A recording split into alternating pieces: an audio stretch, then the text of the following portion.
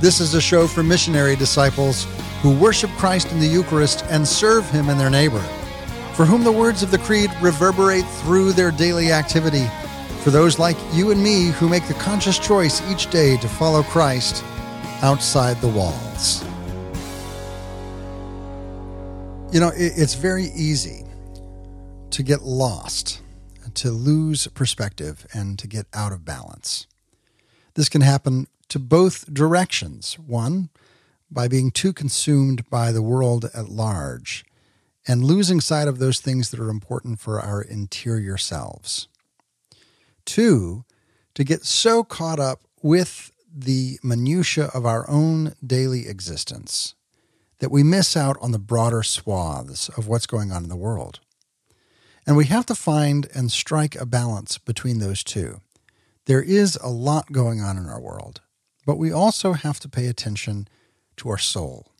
We can get so wrapped up in the important issues of the day and in the movements and the reaction to those movements that we lose sight of those things which are going to have lasting and eternal impact for us specifically. At the same time, if we get so caught up with those things that are internal and we say, well, the rest of the world doesn't really matter to me, then we also imperil our soul, right? There is this balance that we are in the world, but we're not of the world. We are responsible to care for those who are around us, as we see in the Gospel of Matthew 25 specifically. We also have this command of Christ that we are, the first and greatest commandment is to love the Lord our God with all our heart, soul, mind, and strength. And the second command is like unto it, to love our neighbor as ourselves.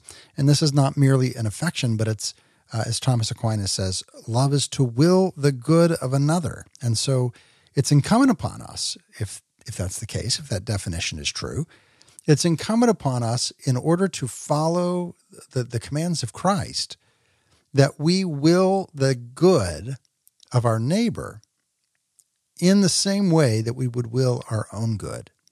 We will the shelter and the security and the safety. We will the health and well-being of our neighbor to the same extent that we will our own good. This makes that command a little bit more challenging, specifically when we take account who our neighbor is. You look at the story of that Jesus told. The ruler came to him and said, okay, well, then who is my neighbor? If I'm supposed to love my neighbor as myself, who then is my neighbor? As if somehow he could excuse himself from that command or make it somehow easier. But Christ doesn't ever make the demands of righteousness easier. He simply gives us the grace to do it. And so that the story that Jesus tells in that moment is one of prejudice, of a people who are prejudiced against another people. That the Samaritan was the one who, in spite of being oppressed, in spite of being the one looked down upon and outcast, in spite of all of those differences and distrusts between their people, it was the Good Samaritan who came and dressed the wounds and brought the man into safety. It was the one who was the outcast who was the neighbor. And so Jesus asks the question back to him. Okay, I've told this story. Who among these was the neighbor? His own countrymen, his own religious leaders, or the person who was socially outcast but is the one who cared and had compassion and provided safety? And the questioner had to say to Jesus, I suppose it was the one who showed mercy. And Christ's response to that man was, you go and do likewise. So love your neighbor as yourself in being the one who shows mercy. While this is true, we don't want to become so focused, hyper-focused on what is going on in the movements of this current moment, that we miss the fact that there are undercurrents that affect us right at home. Yes, we need to to stand with the bishops. We need to absolutely focus on being a neighbor. But it's so easy to talk about it and to get trapped in these words and really in a battle of words that we don't actually take the time to do it, to seek out our neighbor and to will their good. Here's something else we have to keep in mind. Everything is heightened right now. All of our emotions, all of our experiences, everything is ramped up because we are living in a time that is completely unsettled and we don't know how to be. The ways that we have established for ourselves to live, the expectations that we have for life, all of this has been upended. And we can't fool ourselves. This is still very much a part of our reality, and it's affecting the way that we behave and the way that we speak and the fact that we're on edge with one another. And so today we're going to spend some time turning ourselves inward. We can't stay here. We have to go back and have these conversations that are so important, that deal with ideology, that deal with race, that deal with all of these other things. And we've been addressing those over the last several weeks. You can find the archives over at OutsideTheWalls.com. But today, I want to talk about family and family identity, who we are as a family, and how we can move forward in a way that strengthens our family, strengthens our relationships with our spouse, with our children. And we have just a great opportunity to explore that. And I know that this is going to be a good show because everything has been going wrong. There has been so much spiritual warfare going into this episode. And so I trust that the Holy Spirit has something to say to us today because there's been so much pushback against it. As you listen to this today, I am packing up a moving truck because my family and I are moving a couple of hours north, which puts us like 7 miles from the Canadian border, but still on this side. And so a whole bunch of things happened there. One, we have to leave the rental house that we're in at the end of this month. And closing almost didn't happen when it was supposed to happen and was really just going to throw us in a complete bind. But we were able to go through some extraordinary effort, and we closed when we were supposed to close. But then we found out the moving truck, one of the orange moving trucks that we had reserved weeks in advance. Lo and behold, the day that before we were supposed to pick it up, they called and said, "Yeah, we don't have the 26-foot truck that you need for a family your size and a house your size, but we do have a 10-foot truck that's about 25 miles further down the road for you to pick up. Surely that will work for you, right?" Well, of course, the answer is no. Orange Moving Company. It does not work. That does not work for us at all. And so we're just kind of scrambling. How in the world are we going to be able to find something? Well, God provides. And why we ever got worked up, I don't know, because God has always provided. So we called the Yellow Truck Company. You know who we're talking about. And the Yellow Truck Company, lo and behold, had a truck locally for us that we were able to pick up. It's a little bit of extra effort. It's a little bit extra money. But so far, God has been very good to us, even though the Orange Moving Company was not very good to us, had a really bad experience there. So then, got that all worked out. It's time to finish up the show that evening because we're moving, obviously, today, and so I can't be here with you, even though it sounds like I am. So I go to finish up the show that night, and the hard drive that stores all of everything about this show crashed on me. Now, you would have to know that there's going to be a backup. I've got backups. However, I had just done an interview with Dr. Tim Muldoon, who we're going to hear from in just a moment. And that one was so fresh that there was not yet a backup of that. And so I'm just almost in a panic, not quite, but just this real sinking feeling that this is lost. I spent 2 hours dealing with this hard drive, trying to find a way to get it to work, to no avail. And so I'm sitting here just kind of head in my hands going, I really don't know what to do with this. This may be the first time in 5 years that we've not had an episode.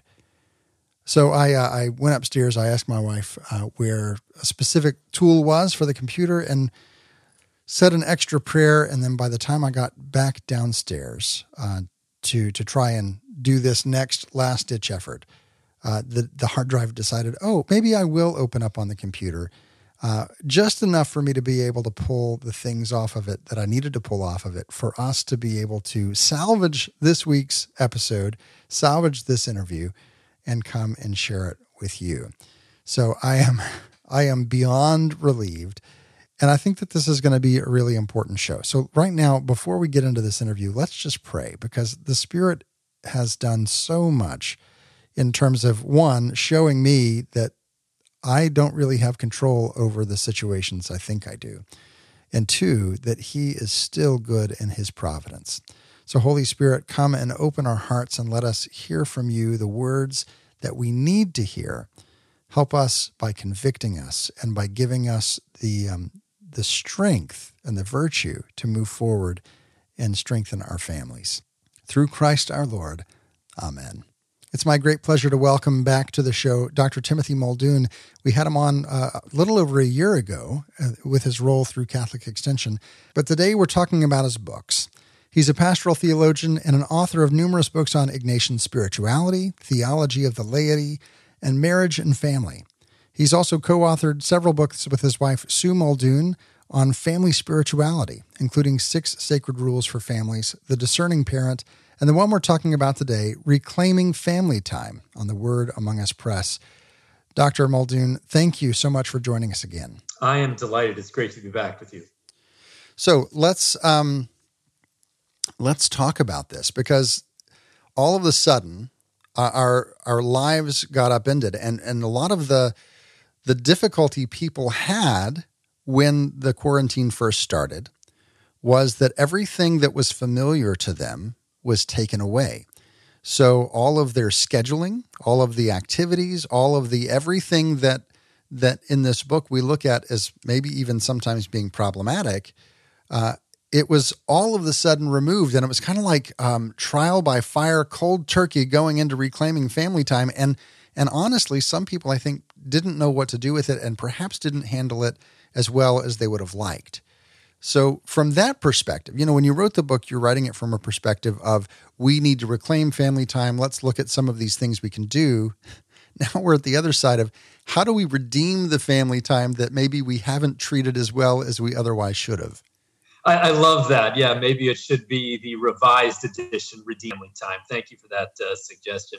The situation is certainly very different. And I know, both my wife and I have experienced that, brain fuzz and this sense of, what are we doing? And having written this book a couple of years ago, I felt like we should have been even better prepared to lean into this period of being together. But I think we have to name this time that we're in for what it is, that it's been traumatic, for many people. And so on some level, I want to give ourselves permission. I want others to give themselves permission to just recognize that it's hard, that it is not an obvious thing to just kind of pivot and automatically know what to do with your time and how to navigate the new just physical space that you're occupying with people that, don't necessarily occupy physical space together 24/7. So, all of that is a massive, massive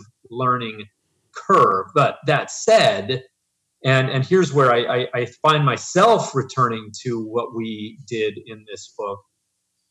I want to still observe the basic thesis, which is that God is there in whatever mess we're in, and whatever challenges that we face as parents, whatever challenges we face maybe as spouses, God is to be found there. And so to lean into those challenges, mindful that we're not there alone and that God is to be found in the time that we have. There is grace there. So again, that thesis stays with me even amidst the changing circumstances. So with these people who like me and like all of us who have been thrown into the dramatic change in our schedules and our calendars. I think there's this innate need to somehow repopulate that time with the same kind of activity. So, and not even so much, hey, we were outdoors all the time, let's go outdoors all the time, but hey, I had trivial things filling up my day and my calendar, and distractions and leisure. And so now I need to fill that now with distraction and leisure, rather than really sitting and making space for the silence and making space for just the being together. You might still have people who never had family dinner before the quarantine, who might still have found a way to never have family dinner in the midst of it. So let's talk just a little bit about some of these intentional choices that we have to make, whether it's in the midst of our full calendars or in the absence of a full calendar. What are some of these intentional choices that we can be making to really reclaim and redeem our family time together? Yeah, great question. And here is where I think the basic logic of the book starts to really kick in. And in fact, one of the major themes, one of the chapters that we deal with is leisure. So even in your question, you contrasted distraction and leisure. Those were your terms. And I want to really try and be discerning about what I see as an important distinction between those two things. Mm-hmm. Distraction is just that. We want to kind of get out of the mind that we're in right now. And, it can very often just be, something that takes us, off into some direction, whether we're scrolling through Facebook, whether we're watching, all of, an entire series on Netflix in a matter of 2 days. Those are the kinds of activities that tend to be less mindful. And I'll say more about mindfulness in a moment, because I want to even address that. That question of how we can be mindful and whether it's even good for Catholics to be mindful, I think it is.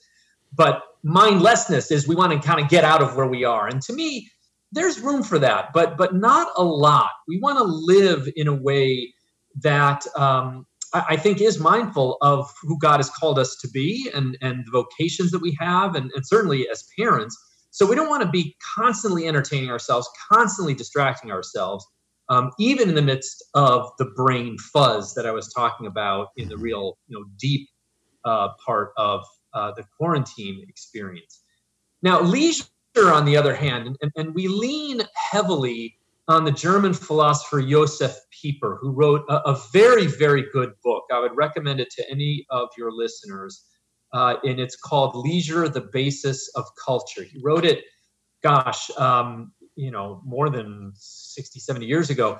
But it's a meditation on what constitutes leisure. And it's very much rooted in the philosophy of Aristotle. And I won't get too wonky about this, except to observe that for him and for Aristotle, leisure is something that you work at. It's not just mindlessness. It's not just distraction. It's something that actually gives you life. Think of it as what recharges our spiritual batteries. And Pieper himself was Catholic, so he was writing from this very deep spirituality. Leisure is what recharges our batteries. Leisure is what contributes to who we are. It's what we live for. Work is how we live, but leisure is what we live for. And so what we're trying to do in this book, at least in that chapter, is point to how family time can be the exercise of leisure together. That this becomes soul nourishing for parents and children together, and that it's an act of discernment. In fact, it could be a very long-term act of discernment, because children change very rapidly. Right. To ask, how can we actually have leisure as a family? Maybe it's a board game, maybe it's reading together, maybe it's doing charades, maybe it's the family sing-off, whatever it is. Your children, your spouse, you're going to know the people with whom you are living, and really trying to ask the question, what are the activities that are going to build us up as a family? That takes work. That's not just I get it automatically, but we're really trying to encourage parents to do the work of discerning leisure, paradoxically, because that work is very different from the drudgery of having to do tasks all the time. So leisure is the work that is life-giving as opposed to the tasks that demand energy. We're talking today with Dr. Tim Muldoon, who with his wife wrote the book Reclaiming Family Time, available on the Word Among Us Press. So one of the things that strikes me in this discernment of how to approach leisure as a family is that discernment in and of itself is something that we have maybe a little bit of difficulty with as families. And one of those primary things that I see as a need is the ability to discern who we are as a family. That's not saying who I am as a person or who we are as a couple and the kids are just along for the ride, or who our kids are and the parents are just along for the ride, which we also sometimes see. But what is that unifying identity of our family, and how do we proceed in that way so that all of our pursuits, whether it be education or work or leisure, begin to coalesce around that identity and to become ordered within that identity rather than just some hodgepodge of things that we do. So I know that you have an attachment to Ignatian spirituality. In my family, we have an attachment to Benedictine spirituality. And whatever the case is, whether it's a chosen one or whether life just happens, the family lives around a rule. And it's either a rule that has been stated, rule in the sense of an order of life, like the Benedictine rule. It's either a rule that's stated, or it's one that imposes itself just out of the chaos of the daily living. So in your book, you do talk a little bit about family spirituality and how important it is to have that definitive statement that we will serve the Lord, and that's kind of our core identity as a family. How do you see that beginning to shape this centrality of a rule shaping the whole of our family time together? Yeah, great question.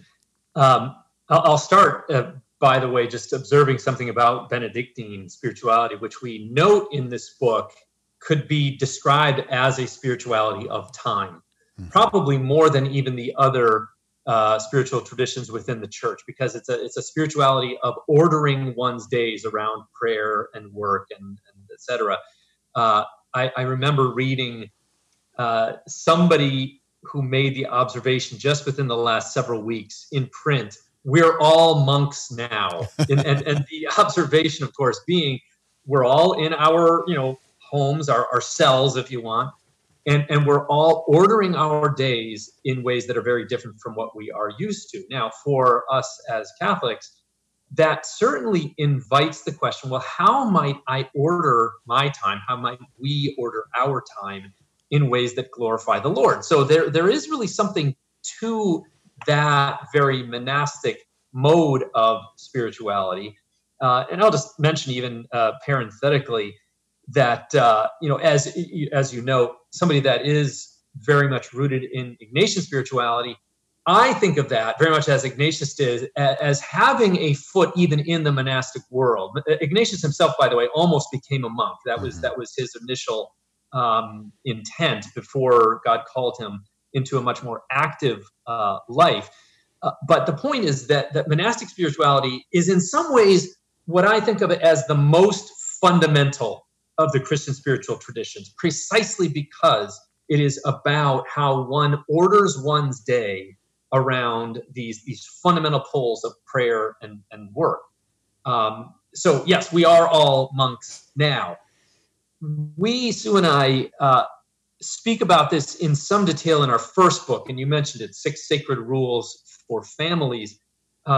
One task of every family, either intuitively or quite explicitly, is to answer the question that you've just raised, which is, who are we? What is our identity as a family?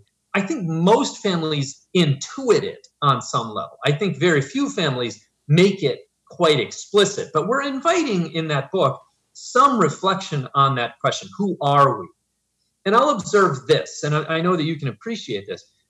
When we talk to our children as they age and ask them, what are some things that you remember? What are some good memories that you have that, will stay with you? Very often they will point to times of leisure in the way that I was suggesting earlier. They'll point to, oh, that time that we were at the beach together, or, oh, that time that, we took that hike up the mountain.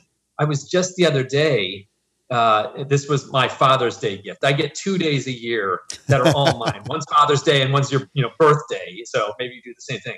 But so Father's Day was just recently. And so I got to say, we're going for a hike, because I like to hike. So, but my daughter was observing a hike that we had done a few years ago. And she was like, where was that? Because I remembered that. It was a good experience and I enjoyed that.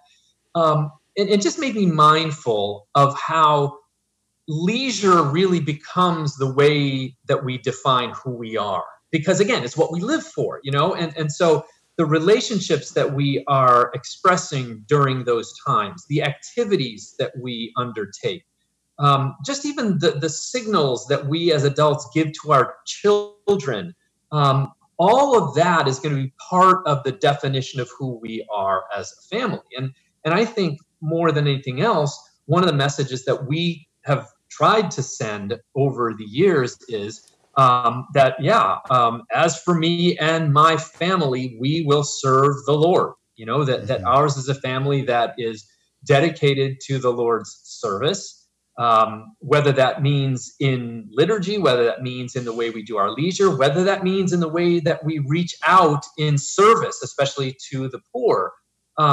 We want to convey those kinds of messages, and so getting back even to the question of, pandemic, the time of quarantine, what we say probably is not going to be that memorable, but how we spent it, that's going to be memorable. How did we lean into each other rather than, to your first question, distract ourselves with, things that just take us in different directions. Yeah. We're talking today with Dr. Timothy Muldoon. He's the author with his wife of the book Reclaiming Family Time, available on the Word Among Us Press. It's well worth your time, specifically as we have so much time with our families. This will be a great way to learn what to do with that. What are some things that you can do? When we come back, we're going to talk about some specifics of how we can discern and what it looks like for us practically to redeem that family time. Join the ongoing conversation over on social media, facebook.com/stepoutside-the-walls. On Twitter, the handle's @OutsideTheWalls. There you'll find the link to the book and more. Don't go anywhere. There's much more to come right after this. You're listening to Outside the Walls with TL.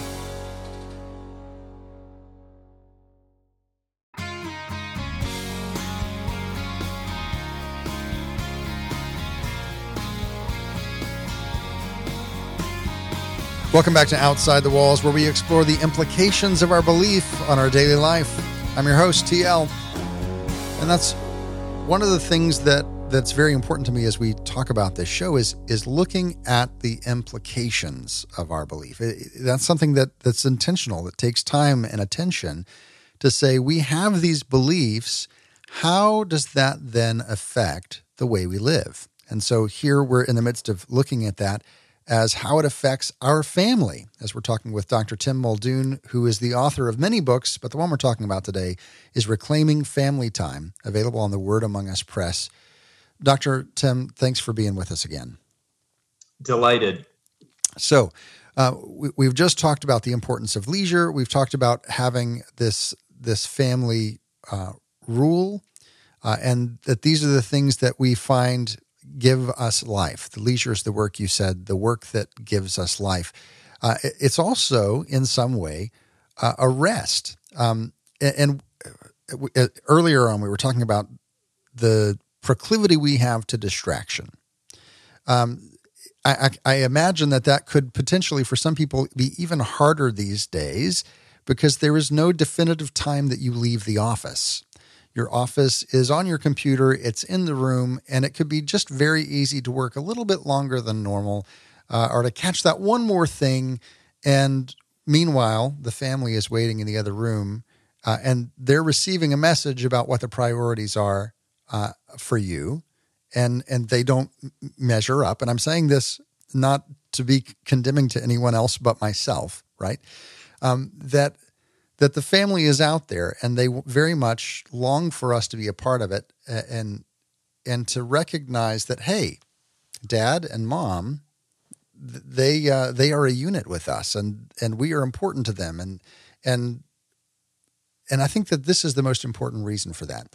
Our children learn about who God is by the authority figure, the Almighty One, by how we treat them, right? If we're overbearing, then God is overbearing. If we're overly permissive, then God lets them get away with whatever they want. And so we have the responsibility as parents to be, as much as is possible, like God, compassionate and just and merciful and all of those things on down the line. And so also attentive, right? You read the Psalms, and that's one of the things that is put over and over again, is that we long for God to be attentive to us. And so one of the ways that we can help our kids learn that is by being attentive to their needs. So in the book, you talk about leisure, but you also talk about another kind of rest, another kind of intentional rest, and that's the Sabbath rest. So let's start by asking, how does that differ from leisure? And then how do we prioritize Sabbath in our home? Great question. Leisure is fundamentally a Greek concept. Sabbath is fundamentally a Jewish concept. Okay, so Sabbath obviously comes from the story of Genesis, creation, God resting on the seventh day. And so it is the day that is set apart for the Lord. All right. So that's a concept that we as Catholics have very much inherited from our older brothers and sisters in faith. And it is different from leisure. I think there are some overlaps. Okay. I think there is something about intentionality. You have to be intentional about leisure. You have to be intentional about Sabbath. I think that's an important overlap. But the point where it really differs is that whereas leisure is it is a good in itself. I do not at all want to diminish leisure. Leisure, in fact, I would even go so far as to say that if Americans better understood leisure, we would have a stronger culture. I would go that far. Okay, that would be another conversation. But that said, if leisure is about the work of nourishing our souls by giving ourselves meaning and something to live for, something that gives us something we enjoy, all that is good, right? But Sabbath is the time that we dedicate to the Lord. And what you pointed out in your question, TL, is that you're right. Kids follow what we do. And so if the message is that we worship the Lord, then that message is going to get through, not by what we say, but by what we do. So if that practice of going to Mass is something that is just part of the warp and woof of family life, that message gets through, and by the way, I don't want to state this simplistically, because I know a lot of your listeners, a lot of the people that we know wrestle with, maybe my child is not enthusiastic about going to Mass, or not enthusiastic about following up with their faith while they're in college, whatever. So I don't want to make that simplistic, but I do want to at least make the claim that when we as a family, and particularly we as parents, orient our family life around our worship of God and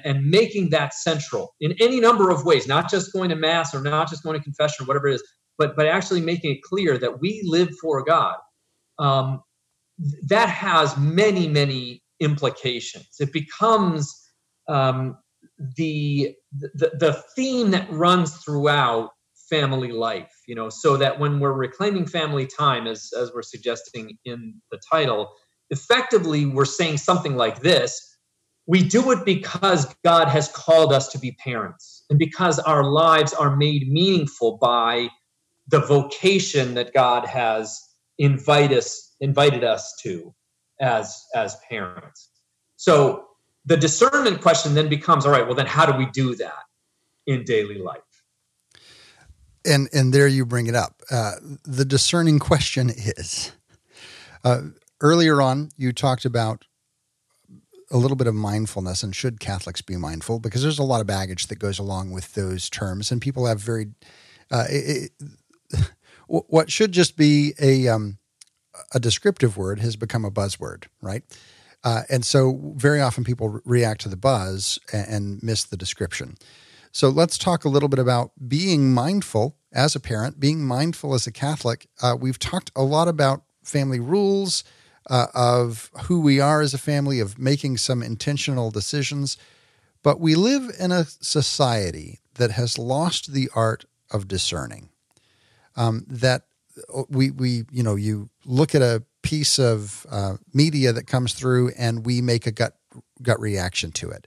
We even are dancing around this word mindfulness because of the proclivity of some to have a gut reaction to it. And discernment is not just being able to make a quick decision. It's being able to see the depths and the nuance of something and to make an informed decision and a spiritually informed decision based on that. Now, Dr. Tim Muldoon, one of the things that you have done is written a number of books on Ignatian spirituality, and part of that is discernment. So help us to understand, unpack for us, if you will, what does the process of discernment look like writ large? And then what does the process of discernment look like in regard to making some of these decisions for our families? Yeah, and thank you for framing the question the way that you have. Let me come back for just a quick moment to an earlier part of our conversation when I was commenting on Benedictine spirituality and Ignatian spirituality. I mentioned that Benedictine spirituality is a spirituality of time. And as such, it also then is a spirituality of habit and a spirituality of cultivating a particular way of being in the world that redounds to the praise and worship of God, our Creator. Habit is it's what is at the root of, I think, a Benedictine way of living in the world. It's for those who have stability of place, as is one of the vows of every Benedictine monk. Discernment, I want to argue, is the spirituality of the missionary. And so, Ignatius and the Jesuits were a missionary order. They were going out into new places, doing new things, encountering new people. These were the guys on the front lines in the age of exploration. Discernment is, I think, a spirituality appropriate to parenting in a particular way. And you're smiling, so I can appreciate, that you get what I'm driving at. You've got to be discerning all the time. Now, I want to use two images to make this clear to your listeners. One actually comes, interestingly, from a commentary on a book of Aristotle, but it has stuck with me because I think it's a great analogy. And this Aristotelian scholar says, imagine a sheepdog, right? And the sheepdog is the one that's constantly running around the flock of sheep, and this dog gets it. You can't get too close or else the sheep are going to scatter, and you can't get too far or the sheep are going to just wander away, So what the dog is doing is maintaining this careful balance. And by the way, he's pointing to a particularly Aristotelian term. I won't get into the details. But the image to me is a great one. It's that practiced, like, don't get too close, don't get too far. Not a bad image for parenting, if you ask me. You don't want to be overprotective, nor do you want to be too hands off that they just kind of figure they can do anything they want. Okay, so we're like sheepdogs, all right? So thesis one is parenting is like, sheepdogging, if you want. Image two, and I hope this works. Since I think your listeners are mostly Americans, they'll at least get in principle what a shortstop does in baseball, all right?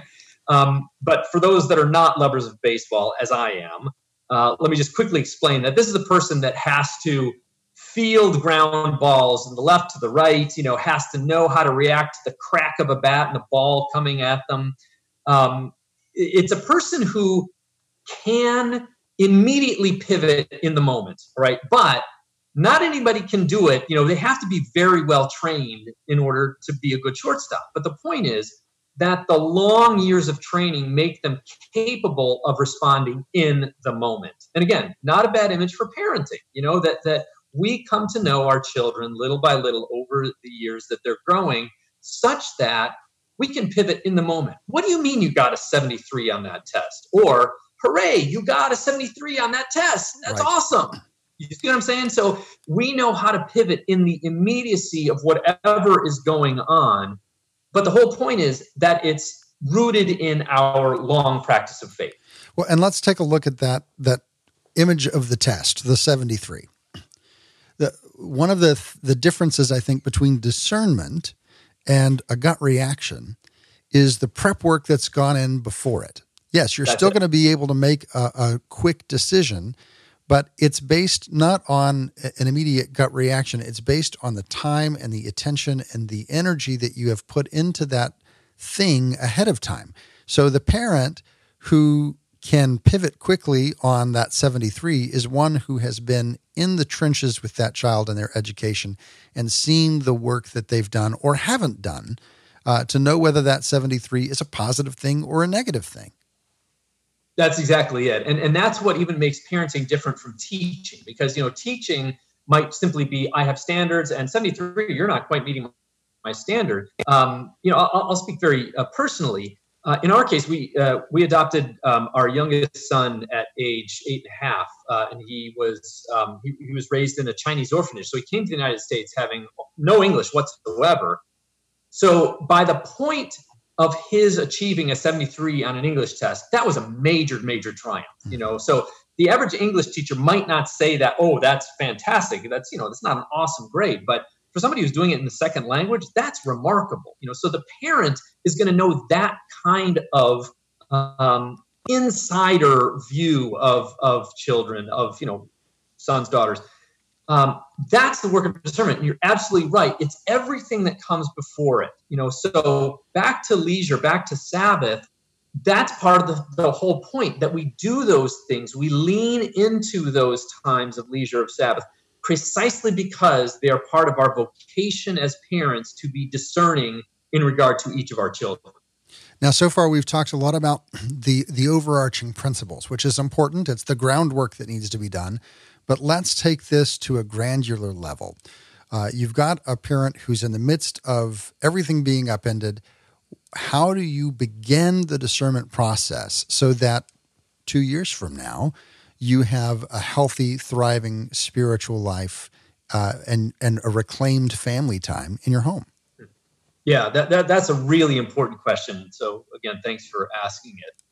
We as Americans love results. We love immediate feedback. We want to know, the cost-benefit analysis. We want to know return on investment. It's our American DNA, and it's not all good. That we want to have the sense that what we're doing is meaningful. Here's where faith comes in for me. I don't know what God is doing with me. Now, this is an image that comes from Ignatius.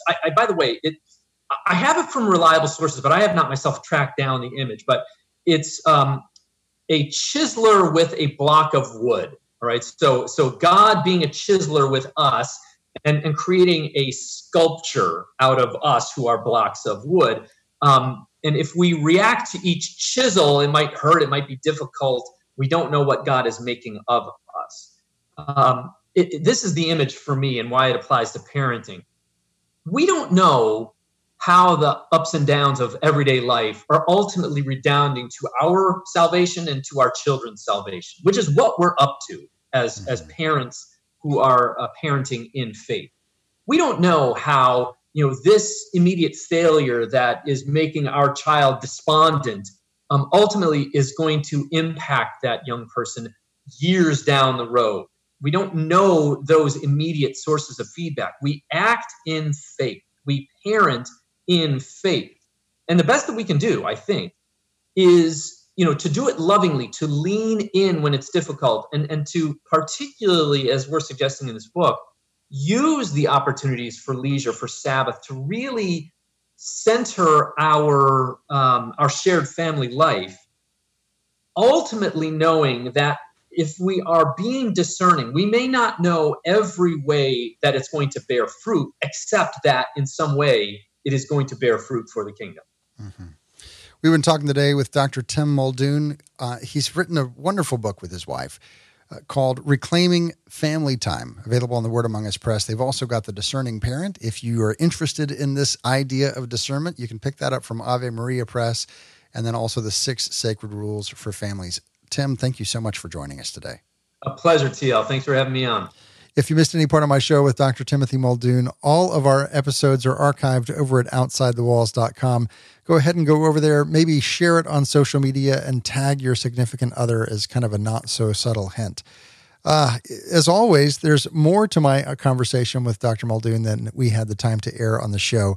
But that's available to all those who support the show through Patreon. While you're there at OutsideTheWalls.com, click the Patreon link in the top right-hand corner of the page. Come over there and see about becoming a show supporter. Now let's go ahead and turn our attention together to our readings from Scripture and from church history. That's the sound of our Verbum library launching, and we're going to turn our attention now to the Gospel of Luke, where in chapter 12 we hear this. Jesus said to his disciples, "Do not be afraid any longer, little flock, for your Father is pleased to give you the kingdom. Sell your belongings and give alms.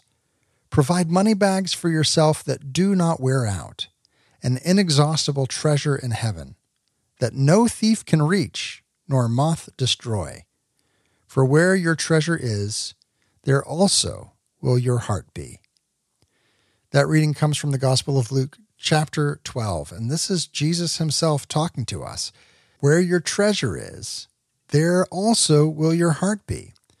And the question echoes in my ears. What is it that you treasure? Where do you put your energy and your emphasis? What is the thing that you value? Because where your treasure is, there also will your heart be. Now, this can be talked about in monetary terms, but it's also applicable in non-monetary things. I heard it said, the things that you give towards. If you say, well, I don't really have a heart for missions. Well, the way to get a heart for missions is to start investing in missions. And all of a sudden, you're very interested in what's happening there. So give to Catholic Extension Society. Give to the home missioners. Whatever it is that you need to do, as you begin to give in that way and put your treasure there, all of a sudden you become very interested in it. If you don't really if you feel like your parish is your thing and you don't really have a connection to the diocese, start giving to the diocese fund, whatever that happens to be where you are. And in doing that, you will find yourself all of a sudden more invested in your diocese. But here's the thing. Let's go beyond that. Let's go beyond the monetary. Do not be afraid any longer, little flock, for your Father is pleased to give you the kingdom. Some people look at that and say, well, in that scenario when the orange moving company doesn't stay true to their word and you're high and dry without a moving truck and you don't know what to do, you just pray and everything's going to work out because God is going to take care of you. Well, that's not what this means necessarily. It worked out that way this time around because the yellow moving company helped me out, but it doesn't necessarily mean that. It could mean that the kingdom of God comes to us on the cross, and the cross is one that we ourselves bear. It could mean that we go through a physical or an emotional or a spiritual martyrdom, right? And that's still the coming of the kingdom of God. But what it says is don't be afraid, because whatever you get from the hand of God is going to be infinitely better than what you could have gotten on your own. That God and his presence with us and his accompaniment with us is worth whatever we have to go through. It's worth giving everything we have away because that presence of Christ is an inexhaustible treasure that is stored up in heaven. And that's the thing that can never be taken away from us. And so as we begin to treasure our relationships, our prayer life, our opportunity to receive Mass, to go and be in his presence in adoration, as we begin to treasure these things, our heart is drawn closer and closer to him. We get to see and to realize his presence in our midst. And that is worth more than all of the temporary treasure that this world could offer us. To expand on this idea further, let's now turn our attention to a homily from St. Gregory of Nyssa. The happiness God promises certainly knows no limits. When one has gained such a blessing, what is left to desire? In seeing God, one possesses all things. In the language of Scripture, to see is to have. May you see the good things of Jerusalem is the same as may you possess the good things of Jerusalem. When the prophet says, may the wicked man be carried off and not see the glory of the Lord, he means, may he not share in the glory of the Lord.